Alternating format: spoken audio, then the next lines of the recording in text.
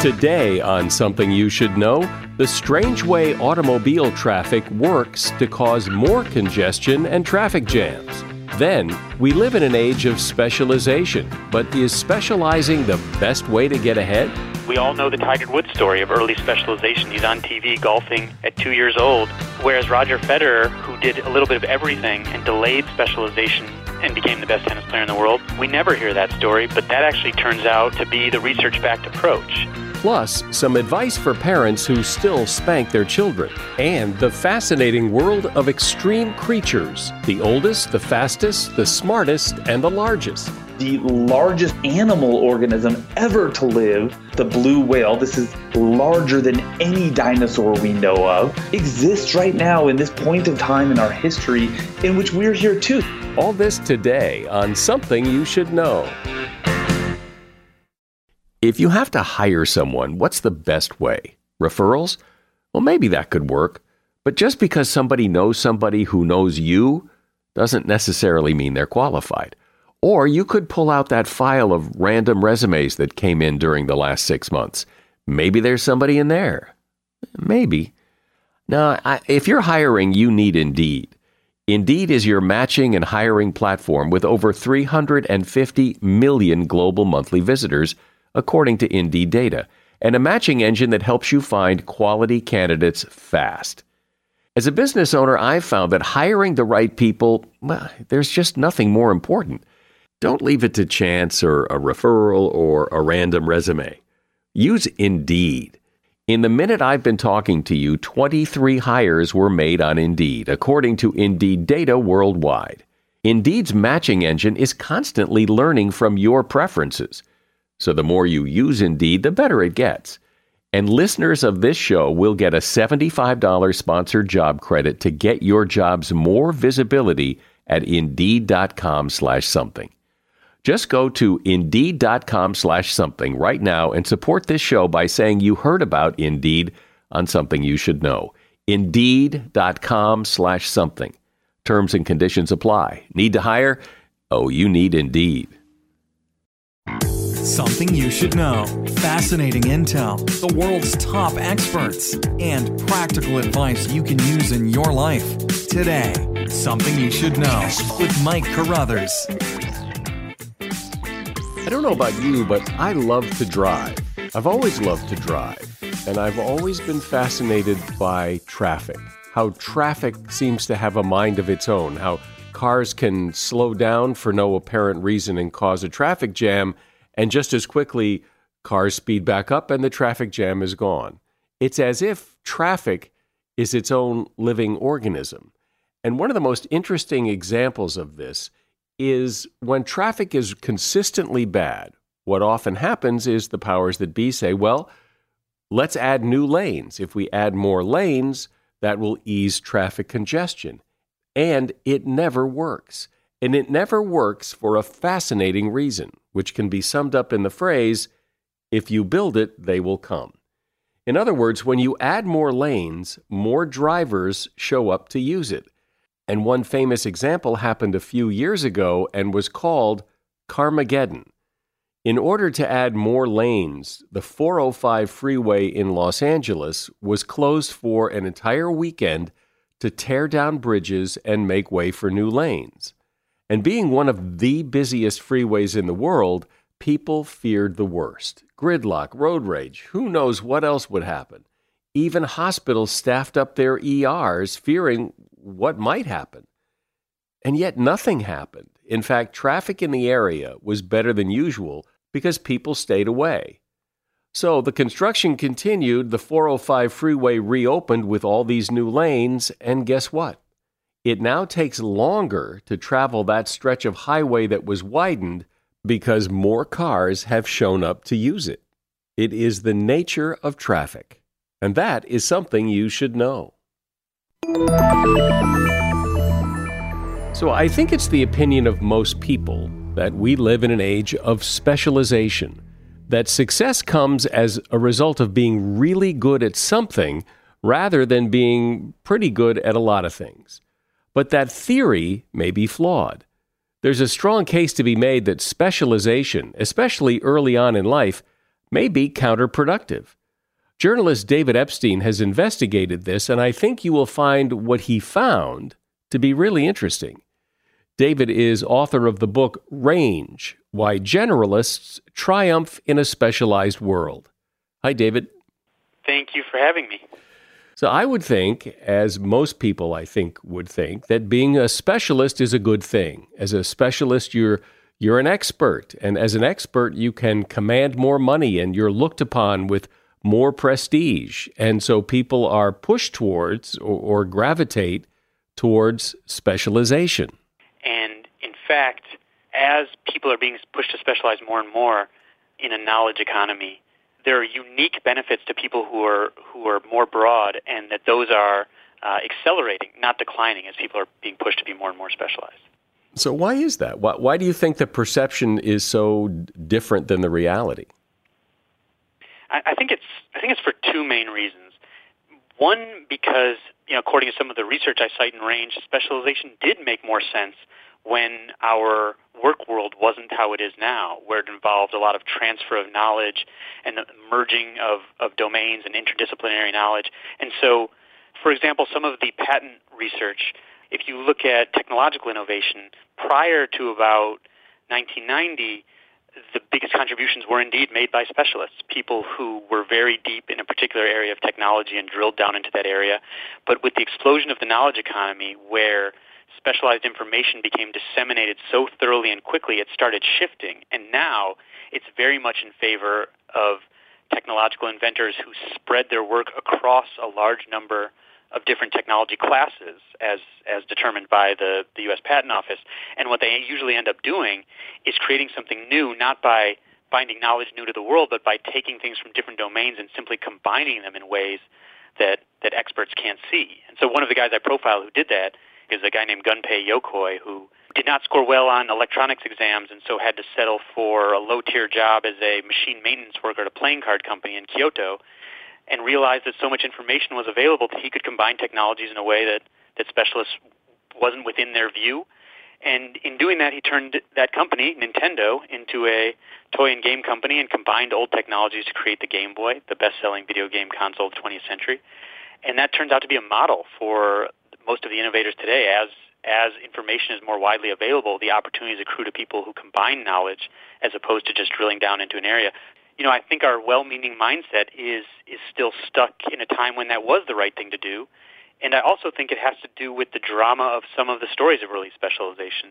We all know the Tiger Woods story of early specialization. He's on TV golfing at 2 years old, whereas Roger Federer, who did a little bit of everything and delayed specialization long after his peers and became the best tennis player in the world, we never hear that story, but that actually turns out to be the research-backed approach. And so I think it has to do with sort of an old mindset and also with the drama of some of these stories of specialization. Yeah, well, but since you brought up the sports example, I think there's a sense, Michael Jordan, who's a great basketball player, he tried to play baseball, he sucked at it. And that he specialized in basketball, that was his thing. And to try to broaden that out was a mistake. I would disagree with that. He hit 220 in the minors, and I think if you pulled a random person off the street, they would hit 0 in the minors. And so for someone who had not played baseball in like 20 years, and jumped right into professional baseball, I actually think he did quite well. But it's not about him trying to play baseball in later life. It's about how he developed originally, which was as a multi-sport athlete before focusing on basketball. So everyone specializes to one degree or another at some point or other. But it's really a question of how you get there. And if you have the pattern that science shows ubiquitously for athletes is they have a sampling period where they play a variety of sports. They gain a breadth of general skills that serve as the foundation for later more specific skills. They learn about their interests and abilities and systematically delay specialization until later than their peers who plateau at lower levels. They do specialize eventually, but by the time they get there, they have this much broader range of skills and experience. So I think it's not about trying to be a generalist. It's about when you follow what we know about optimal development, there's some zigging and zagging involved that gets you where you're going with a much broader range of skills. And what does that zigging and zagging look like? One of the research projects I profile is at Harvard, and it was a study to figure out how people maximize what's called their match quality, which is the term economists use for the degree of fit between an individual's interests and their abilities and the work that they do. And it turns out that and it turns out to be incredibly important for your motivation, your performance, and your apparent work ethic. So when you get people in good match quality, it will seem all of a sudden like they're a really hard worker, even if they didn't before. And the common trait of people who maximize their match quality is basically short-term planning, where they don't look around and say, here's someone younger than me who has more than me. They say, here's who I am right now. Here are my skills and interests. Here are the opportunities right in front of me. I'm going to try this one. I think it'll change me in this way. And maybe a year from now, I'll change because I will have learned something about myself or about the world. And they do that sort of zigzagging and reflecting until they kind of triangulate a good match for themselves. And so this research project became named the Dark Horse Project because all of these subjects would come in and say, don't tell people to do what I did. Like, I did the wrong thing. I didn't specialize. I bounced around before I found my thing. And that turns out to be the norm, not the exception. So it starts to make sense when you see research like LinkedIn, which just released research on 500,000 members and found that the best predictor of who would go on to become an executive was the number of different job functions an individual had worked across within an industry. That kind of goes against the intuition to pick and stick, but it turns out to be the norm, not the exception. And so this has even been incorporated into like the military, where they now have a program they call talent-based branching because they were having trouble retaining their most highest potential officers, where instead of saying, here's your career track, go up or out, they pair these officers with a coach. They say, here's a whole bunch of career tracks, dabble in them. The coach will help you reflect on your own strengths and weaknesses, and will delay picking because we know that it's more important to invest time and experimentation to get the best match. So there are places that are systematizing what this research says we should do, but it's still not intuitive. It's still not even intuitive to me, and I wrote the book. Well, you know, it's interesting, just using myself as an example. I got interested in radio when I was 13 years old, and I've never worked in anything else. Well, podcasting is different than radio, but it's basically the same kind of business. And when I tell people that, I often hear, oh, you're so lucky because I just bounced around and did things. But what you're saying is maybe they were lucky and maybe I made a mistake. If you found a good match for yourself early, there's absolutely nothing wrong with that. Like, I would never force someone to diversify any more than I would want to force someone to specialize. But typically, if someone is to maximize their match quality, they have to do some experimentation. You found an interest early, like Tiger Woods did, and that's great. I would also say that in some ways, the lifeblood of what you do, whether it's on radio or in some other medium, is your broad curiosity, right? So you may be focused in a medium, and again, like I am in writing, I was trained to be a scientist in my past career, but I was still writing just like I am now. I'm guessing, and you tell me if I'm wrong, that it's your sort of wide-ranging curiosity is probably what appeals to a lot of people and makes you good at what you do. Well, perhaps because, you know, when I went to college, my parents used to give me a hard time because I was always taking classes, you know, chemistry for the non-chemistry major and, you know, all kinds of classes that were much more general in nature to see what it was all about rather than just taking classes in what I was doing.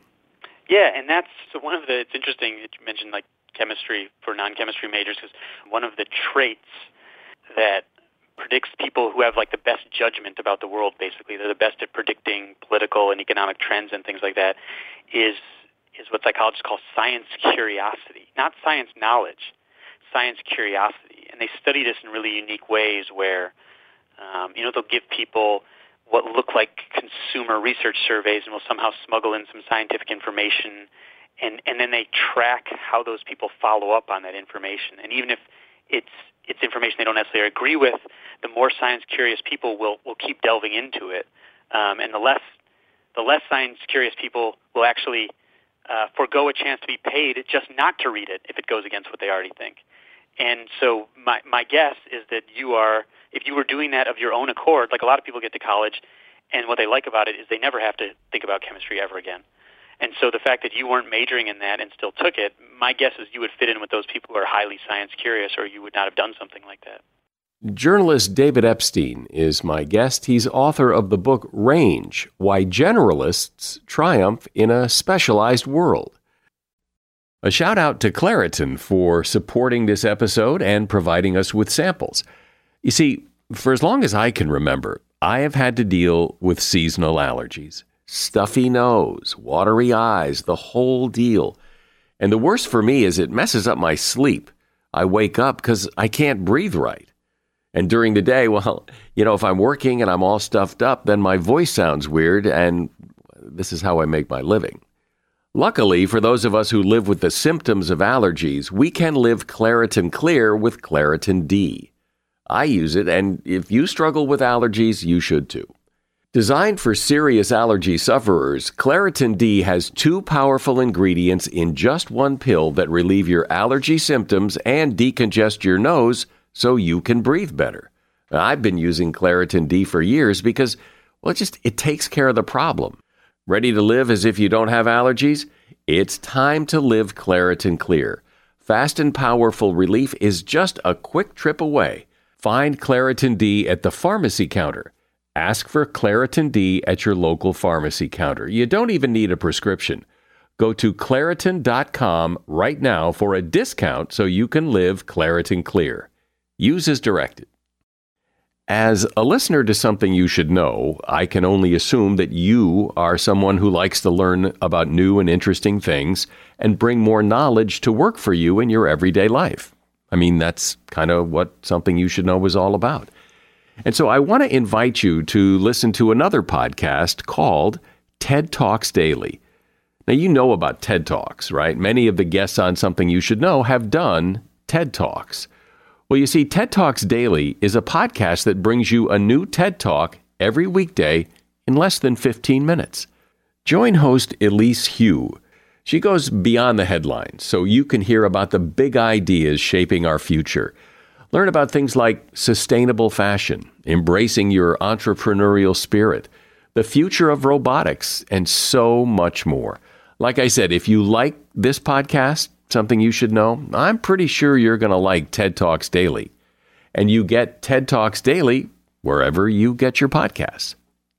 So, David, what's the prescription here? There are a lot of people who often feel bad as they're going through college that they don't know what they want to be when they grow up. But maybe that's okay. Maybe you just haven't found it yet. But at some point, you've got to pull the switch. You've got to do something. You can't keep looking. And I think I know people who have stayed in college a long time, perhaps longer than most, because they couldn't figure out what they wanted to do. You do have to do something eventually, obviously. We all specialize to one degree or another. There is research in range pertinent to this. So an economist who was interested in this specialization timing in higher education looked at, across different countries, at when students decide to specialize either late in high school or early in college or late in college. And his question was, who wins the trade-off, the early or late specializers? And the early specializers do, in fact, jump out to an income lead because they learn more specific skills for whatever domain they're going into. And so they start earning more money upon graduation. But by 6 years out, the later specializers who have experimented a little, know a little bit more about their options and their skills, and have identified better matches, catch up with them and pass them. Meanwhile, the early specializers start quitting those careers in much higher numbers. When they're made to choose earlier, it works for some of them, but many more of them end up picking a wrong fit. And so the trade-off is much more often won by the later specializers when it comes to that timing of specialization in higher education. If you are a generalist and you're not really sure which direction you want to go or which direction to take next, my perception is that especially younger people, it's not that they're trying lots of interesting things. They're waitressing and bartending and things that are just kind of paying the bills. But it's not like let's go try this specialization. They're just doing jobs until something comes along. Yeah, I think you have to proactively set up experimentation. So Herminia Ibarra, who I talk about some of her research, she studies how people change careers and find careers that are better match quality for themselves. She doesn't say just leap out of your career or anything like that. When she studies these people, what they usually do is they're doing something and they start very proactively, not accidentally, setting up kind of experiments about things they might be interested in, whether that is joining a club, starting a hobby, talking to people on the fringes of their network about some opportunities that they might not have known about, and they'll start dipping a toe in something and then dip a toe in a little bit more and a little bit more. And until they might decide that something, they should actually go into something. And usually their friends start saying, no, just keep it as a hobby. You want to stick with your stable job. But they make these transitions very slowly, usually while they have one stable thing going, and they start building up this interest and this sort of new identity one step at a time through these little personal experiments. And so I think we should be oriented toward doing those personal experiments, not just waiting for something to come along, because things don't just come along. I think unless you're really lucky, you have to be looking and exposing yourself to things in a proactive way. Even with all this research and everything, isn't a lot of what people end up doing just luck, serendipity? I mean, again, I became interested in radio because I walked into a radio station when I was 13 and was mesmerized by it. But if I hadn't, I'd probably be doing something else. And so it just seems like that there's a lot of chance meetings and situations that push people in a particular way. Totally. That doesn't mean it's the best way to do it. I mean, doing something... So again, when students specialize earlier, they are many times more likely to go into a work field that they were exposed to when they were very young, because they don't really know what else is out there. Their insight is constrained by their roster of previous experiences. And so we all need serendipity for whatever we're doing, right? Like Charles Darwin's dad was a doctor, and so Charles Darwin was going to be forced to be a doctor, but he hated it, and his father hated it. And fortunately, he convinced his father to let him take a gap year and go live on a boat, and that turned into about the most impactful post-college gap year in the history of the world. But he was going to do what his father did, even though they both hated it. And that's not a good reason to do it. But serendipity is involved in everything. But I think there are habits of mind and approaches we can take that make us more likely to get lucky. Like they say, it takes luck to hit a home run, except Hank Aaron would get lucky 40 times a year for 20 straight years because he had a certain approach. And so I think if we adopt a certain approach and certain habits of mind, we make it more likely that we'll get lucky in good ways.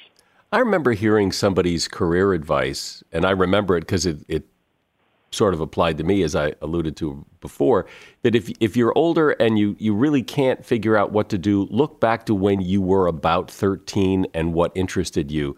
But then I heard someone else say, nah, that's probably not really a very good way of doing it. What's your sense? That would not be my first instinct, because one of the psychology findings I sort of profile in Range is called the end of history illusion. And this is this finding that we all recognize we have changed a lot in the past when we look backward. But then when we're asked how much we think we're going to change in the future, we always underestimate it at every single time point in life. We underestimate how much we'll change in the future, even though we acknowledge we changed a lot in the past. And the most rapid time of personality change is between about the ages of 18 and 28. And the correlation between your personality traits from your teen years to about middle age is low to low moderate. Basically, there are traces of the teenage you in the middle-aged you that are recognizable, but you are a very different person. And so I think it's much more fruitful to pay attention to yourself as you're developing and be running those experiments and taking time to reflect and try new things than to think back that far to when you were effectively a different person by any psychological measure and certainly living in a different world. There are a lot of things, though, you can't try. I mean, you can't try to be a lawyer. You have to be a lawyer and then find out you hate it and then give it up. So right, which is kind of the standard, right? Yeah, I mean, right. I mean, so you can't try to be a doctor. You have to be a doctor and then decide whether you like it or not. Okay, so my favorite author, for example, is a woman named Susan Cain, who wrote a book called Quiet, and she was a lawyer, and that wasn't the best fit for her, so she started working on a book about the special contributions of introverts in a world where we mostly prize extroverts. And she started doing that on her side time, and that became like one of the biggest blockbuster nonfiction books of this generation. And so she was a lawyer, and she did have to try it out, but that didn't mean you couldn't get off that path. There's nothing wrong with setting a goal to being, and here I'm actually basically quoting one of the Dark Horse researchers, there's nothing wrong with setting a goal to be a doctor or lawyer, but if you do that before a period of discovery, then it's a dangerous goal, because then you're hoping for luck, that you're actually going to like that career and be good at it. So when the dust all settles, what do we know? How do people who follow your advice of staying more general before they specialize, at the end of the day, how do they compare to the people who specialize early? The later specializers have much higher growth rates, so they get out behind in income. That part is true.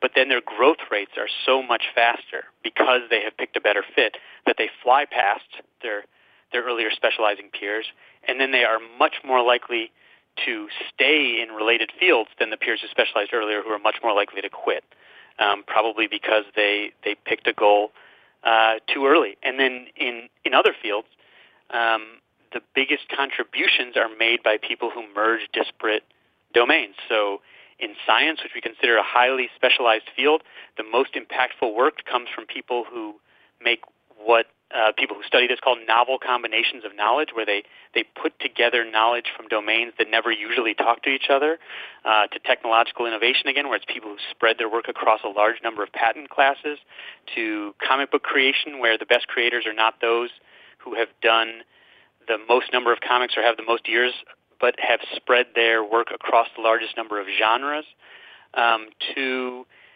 geopolitical and economic forecasting, where members of the general public who have a wide variety of interests and have had a very diverse background experiences outpredict our U.S. intelligence analysts who have access to classified data, simply because those people have such a narrow view, and people who have had more diverse background experiences and have more diverse interests get a better grip on the world.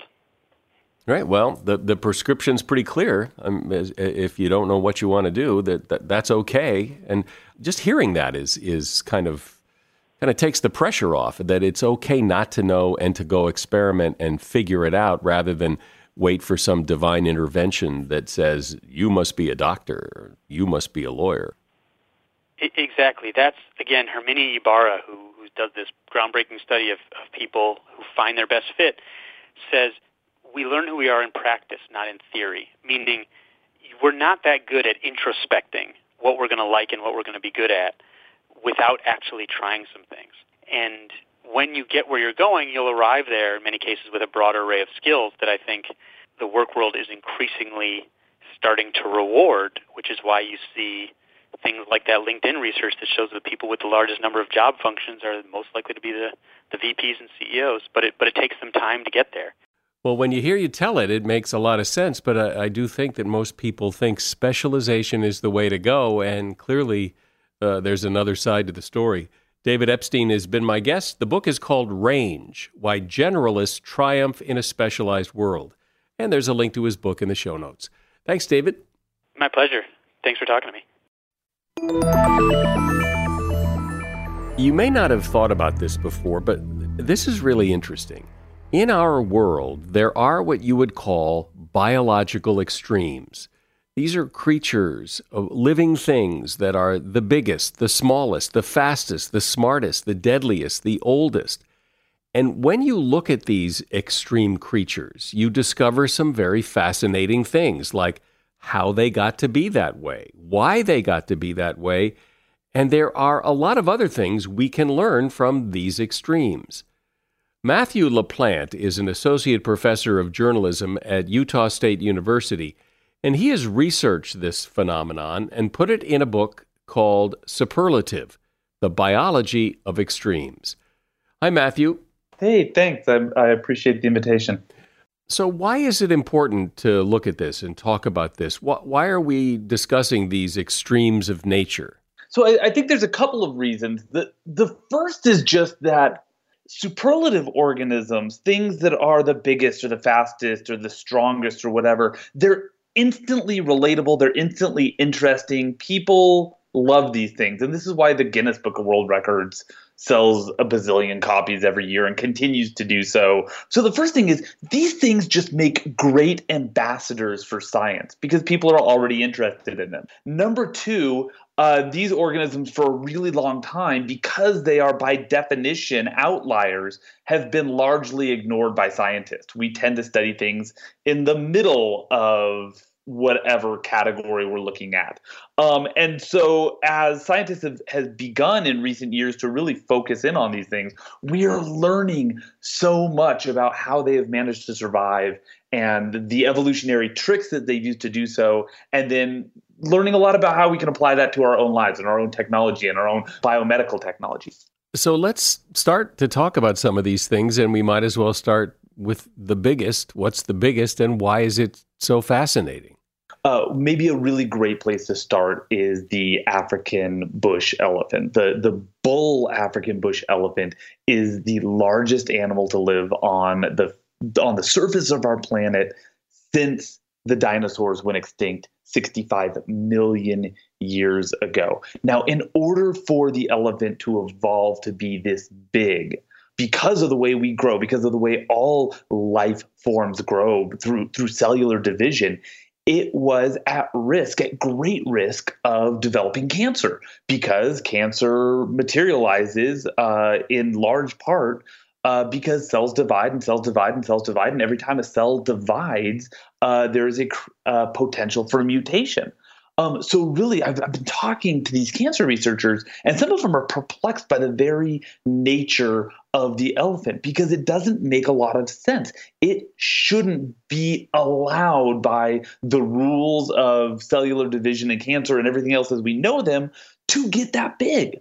But it has. And so researchers have been diving into answering the question of how it has been able to do this. And one of the ways it does this is apparently through the use of a gene of which it has many copies. We only have a few copies. It has many copies of this gene. The gene's called P53. It's a known cancer suppressor in humans, but in elephants, it fights cancer in a different way. It induces cells that have mutated in bad ways to kill themselves. And so researchers now, just actually up the street from my home at the University of Utah, are figuring out ways to insert this synthetic gene into human cancer cells and cause them to kill themselves. So the elephant may be pointing us in the direction of how to stop not just one form of cancer, but all forms of cancer. And this elephant that is so big, and it is the largest, as you say, the largest thing walking the earth. What was it always this big, or has it gotten bigger? No, the evolutionary history of the elephant is fascinating. It started looking like an elephant, like the elephant that we think of millions of years ago. But it got bigger and bigger and bigger. There is not an elephant in the evolutionary history, the modern elephant, that was bigger than the elephant that we happen to share the planet with right now. Interestingly, the largest organism, the largest animal organism ever to live on our planet, the blue whale, this is larger than any dinosaur we know of, exists right now in this point of time, this really small little microscopic point of time in our history in which we're here too. So we're actually really fortunate, I think, to be around at this time, to come along at this time, at the same time as the blue whale. And the reason for that is, or one of the many reasons for that, is this principle called Cope's rule, which suggests that over time, animals will get bigger and smaller and bigger and smaller in a single lineage, but the curve tends to be up over time. So things get bigger over time. And I make the argument in the book that it's not just size that follows Cope's rule. It's also speed. It's also intelligence. It's also strength. Over time, animals evolve to fit these niches and become the most extreme thing ever in those niches. Okay, so the blue whale is the largest living creature, animal with a brain kind of thing, but not the largest living thing. The biggest life form we know about, if we include plants as well, is an interconnected forest of aspen trees. These are interconnected at the roots, and it's one singular organism. It is here also in central Utah, and it is 100 acres big. The smallest living life forms that we know of, little microorganisms, single-cell microorganisms, are so small that they are exceptionally hard to photograph, even with the really souped up electron microscopes that we have at our disposal today. What we're learning from them, because they only use a very small number of genes to exist and they have very short genomes, is we're starting to use these very small organisms to understand what genes are actually absolutely necessary for life of any form to exist.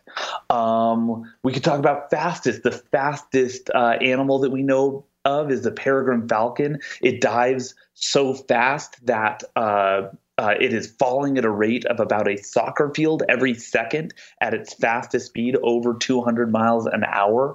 Aeronautical engineers are taking a second look at falcon feathers and the way that they arrange those feathers over their back to interrupt airflow to try to solve the problem of stall, which is a century-old problem of aviation engineering that still, unfortunately, causes airplanes to fall and to crash and to kill people. So wait, you said a falcon can accelerate towards the Earth at 200 miles an hour?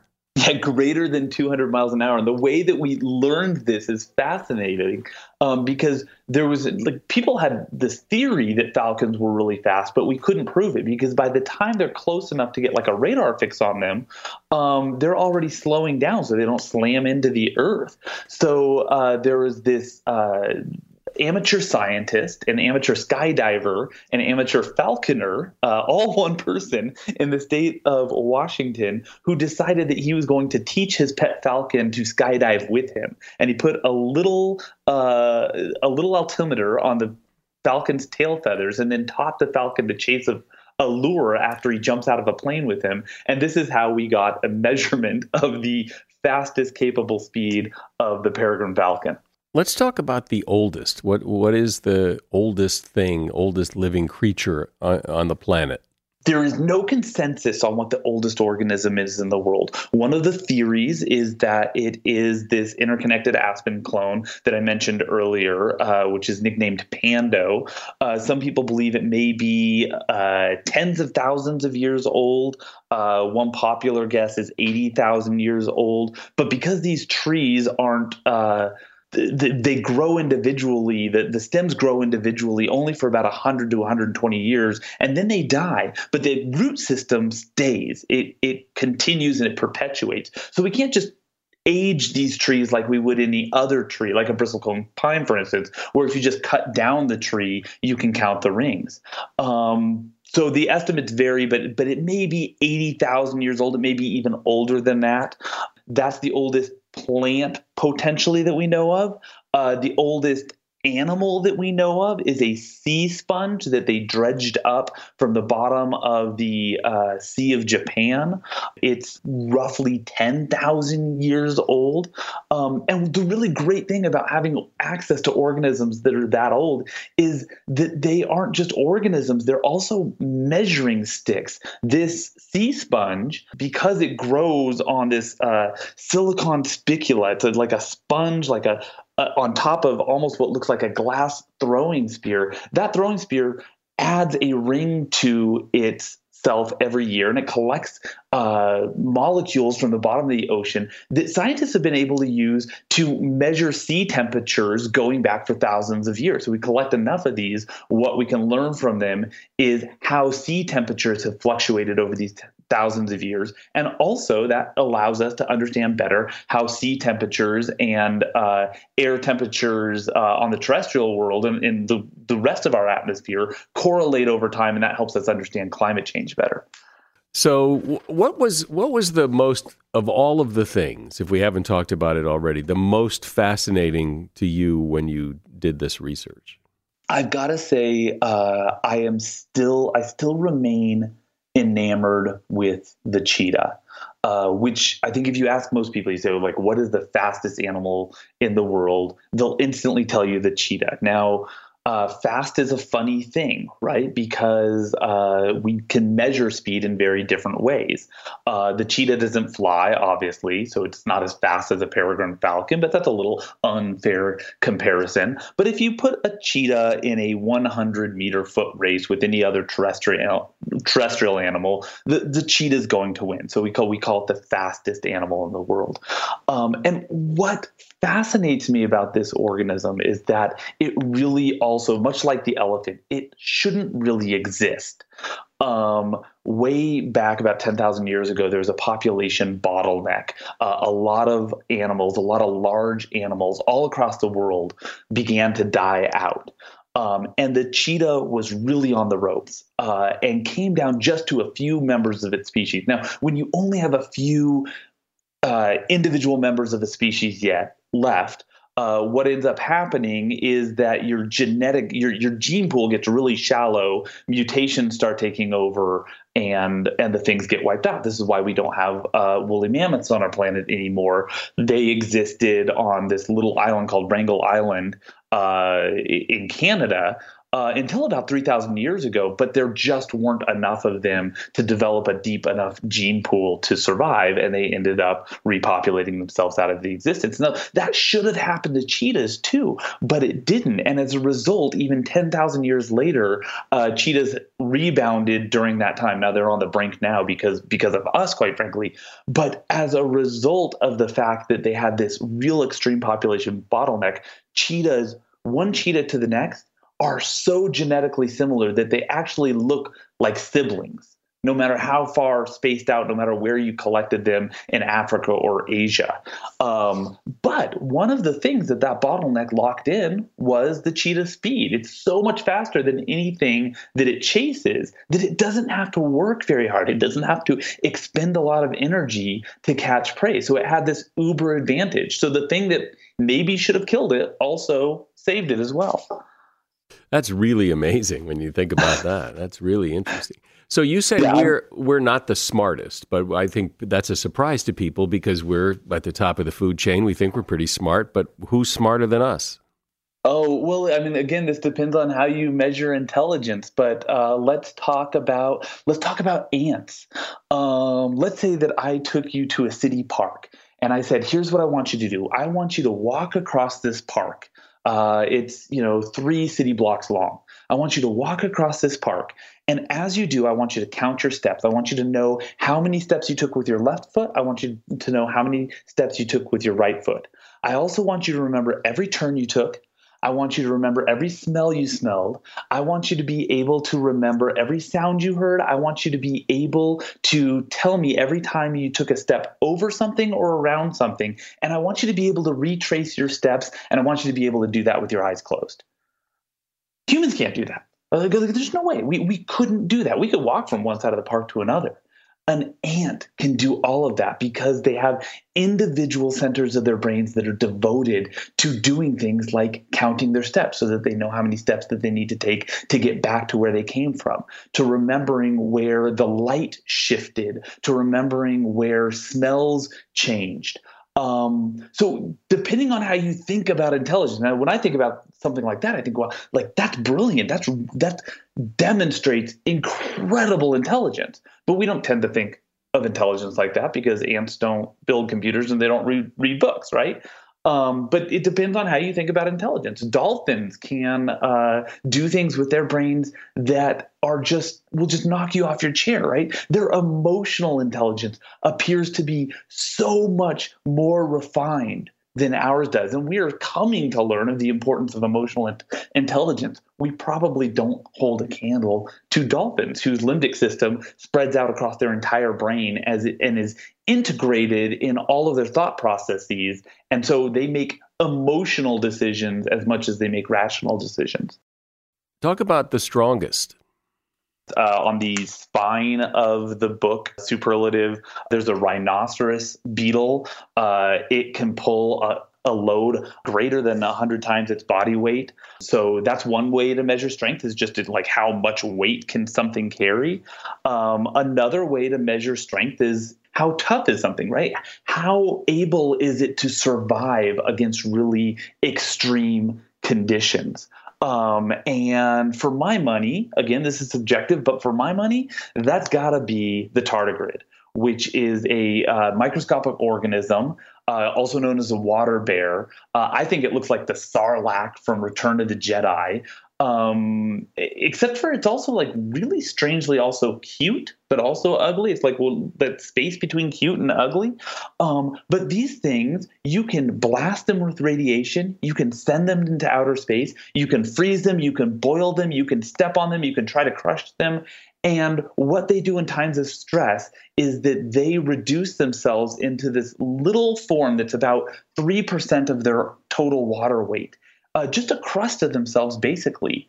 And they wait out a better day. And they can do this for decades. So they can sustain all of the trials and tribulations of the world. And they're so good at this that some scientists have estimated that even if all other life on Earth was wiped out, these things would survive up until the point that our sun supernovas and takes out the planet.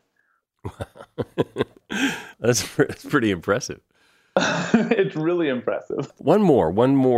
Let's talk about the deadliest. Deadliest, yeah. So, like humans make a pretty good claim for the title of deadliest, certainly deadliest to the greatest number of species. We can put that trophy on our mantle, but again, we think of deadliest in different ways. Most people, if you ask about deadliest, might think about a lion, right? And, I wouldn't want to find myself in a cage with a lion, but I've done quite a few expeditions, research expeditions, journalism expeditions in Africa. And I will tell you, I'm far more afraid with another large animal in Africa, the hippo, which is actually the deadliest large animal in Africa to humans.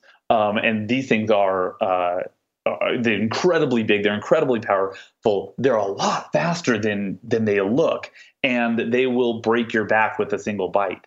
But they're not even close. Neither of these organisms is even close to the deadliest animal in Africa, which is the mosquito, because it spreads malaria. Malaria, to humans at least, spreads malaria, and malaria claims hundreds of thousands of human lives every year, even today, which really should make it a public health priority for all of us.